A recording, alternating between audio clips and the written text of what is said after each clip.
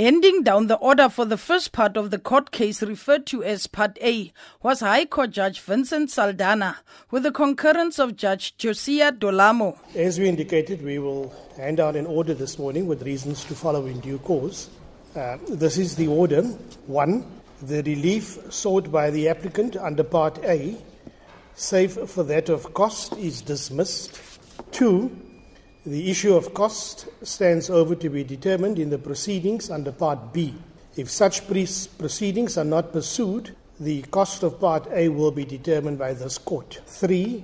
The parties may between themselves settle a timetable with regard to the proceedings under Part B and may approach either the Judge President of this division or this court to make such timetable an order of court.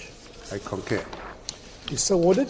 The Constitutional Review Committee co-chairperson Louis Nzimande welcomed the outcome. Particularly because we've always been of the view that they are not agents. There was no agency to the matter because they've had all the time. We've done all the work transparently. We've consulted sufficient enough. They were part of all the proceedings that we held to the public. The ANC's Vincent Smith says he sees it as a victory to unite the nation through land reform. Yeah, I think we've indicated as the committee, we always argued that we were confident in the work that we've done.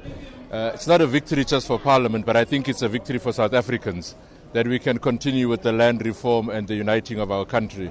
The NFP's Sibusiso Mncwabe, who's a member of the committee, and the UDM's Mncedisi Filtani welcomed the order. Well, in our view, this was a very dishonest application in the first place. We're excited that the court has come to this conclusion. It was dishonest in a sense that AfriForum have been with us since day one when we started the process. They've been observing everything. Now, if you look at their arguments, even in their submissions, it tells you that they were trying to push the court to be on their side in terms of achieving what they've presented on their arguments. This is a huge political battle for the people of South Africa, those who were butchered 4 centuries ago, those who are still lingering around and hoping to get land.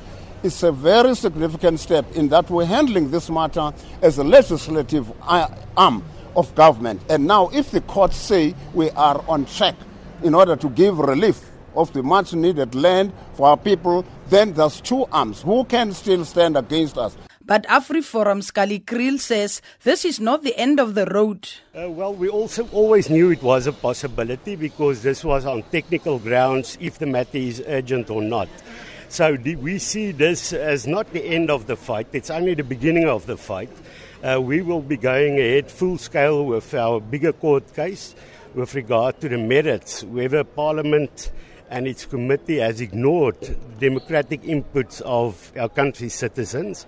We believe they did so. We believe we have a strong case.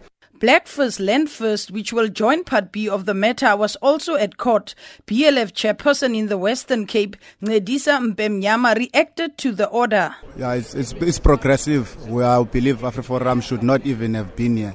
But we are more interested in the land expropriation, the review committee, and our position, which says that this is a delay tactic by politicians to get votes in 2019. We want something that will be quick and make sure that we get the land as soon as possible. That whole process is a review, it's not an amendment. So we still have a long process to go through and we don't believe it's going to happen. The debate and consideration of the committee report for final approval will take place on Tuesday in both the National Assembly and the NCOP. And that report by our parliamentary correspondent Mercedes Besent. Well, we're joined on the line now by AfriForum CEO Kali Kriel. Thanks so much for speaking to us this afternoon, Mr. Kriel. Good afternoon to you, madam. It's a pleasure speaking to you. So you have indicated that, of course, this is not the end of the road as far as AfriForum is concerned. So what exactly do you intend to do moving forward in this case? Well, the bigger part of our case is that there has been a situation where people's inputs were disregarded. You had the Constitutional Review Committee inviting people to make written inputs, And in the end, they simply ignore that. So that remains the problem. And of course, the court case today did not look at those merits. The court simply had to decide, is this an urgent case to go ahead now? We would have wanted it to be urgent, but we accept the ruling that the court did it's not urgent. So that means that we are now going ahead with our main arguments. So nothing is the court has not spoken with regard to the merits. We believe we have a strong case, and we will now go ahead with that case to make sure that we get a situation where citizens of our country aren't simply ignored by politicians. That should not be, that's in nobody's interest if people are called to make input and then those inputs are disregarded. So let's just unpack that for a moment, Mr. Creel. When you say that those submissions were ignored, what exactly do you mean by that? Just unpack for us what you feel the merits of that particular argument are. Yes, there were literally hundreds of thousands of written inputs to Parliament. The committee did not look at it itself. They outsourced it to an outside company. There were also mistakes in the appointment made to that company. And in the end, that company did not include more than 100,000 inputs that were made by our members. And we believe that is not fair. We want an open democratic process and not a process where the public participation is made a farce by politicians who simply want to drive through their agenda and ignoring people. And that is what we are fighting for at the moment. Remember, people might differ with this issue, but next time, if there's an issue that's important to them and they make inputs and it's simply ignored, it will also be to their detriment. So it's in the interest of democracy that we make sure that Parliament and the committees adhere to the Constitution that says we are a participative democracy and that they at least should look at the inputs of people that went through the trouble of making those inputs. So am I understanding you correctly in that I hear you saying that every single word, every submission of every person who actually made their voice heard should actually be heard, and also it should be factored into the final decision. Is that what you are saying? Well, at least it should be considered. Of course, but if it's considered and the committee decides otherwise, then at least they considered it. But it's clear that it was mentioned that more than 100,000 inputs were not considered, and that is unfortunate, and that is why we are starting with this process. But of course, that won't change. Even if Parliament goes ahead with its debate, the fact remains that the process is flawed, and we will be able to take on this process in the near future, and we are looking forward to that day. Mr. Creel, at the risk of sounding like we're splitting hairs here, when you say that those 180,000 applications were actually not looked at, what do you mean? Do you mean they were not opened, they were not read, they were not considered? What exactly do you mean? It was simply announced that it were duplicates, and it wasn't duplicates. What happened is we mobilized our membership base through our website to make inputs where they put on the individual names, and it went through our website to Parliament.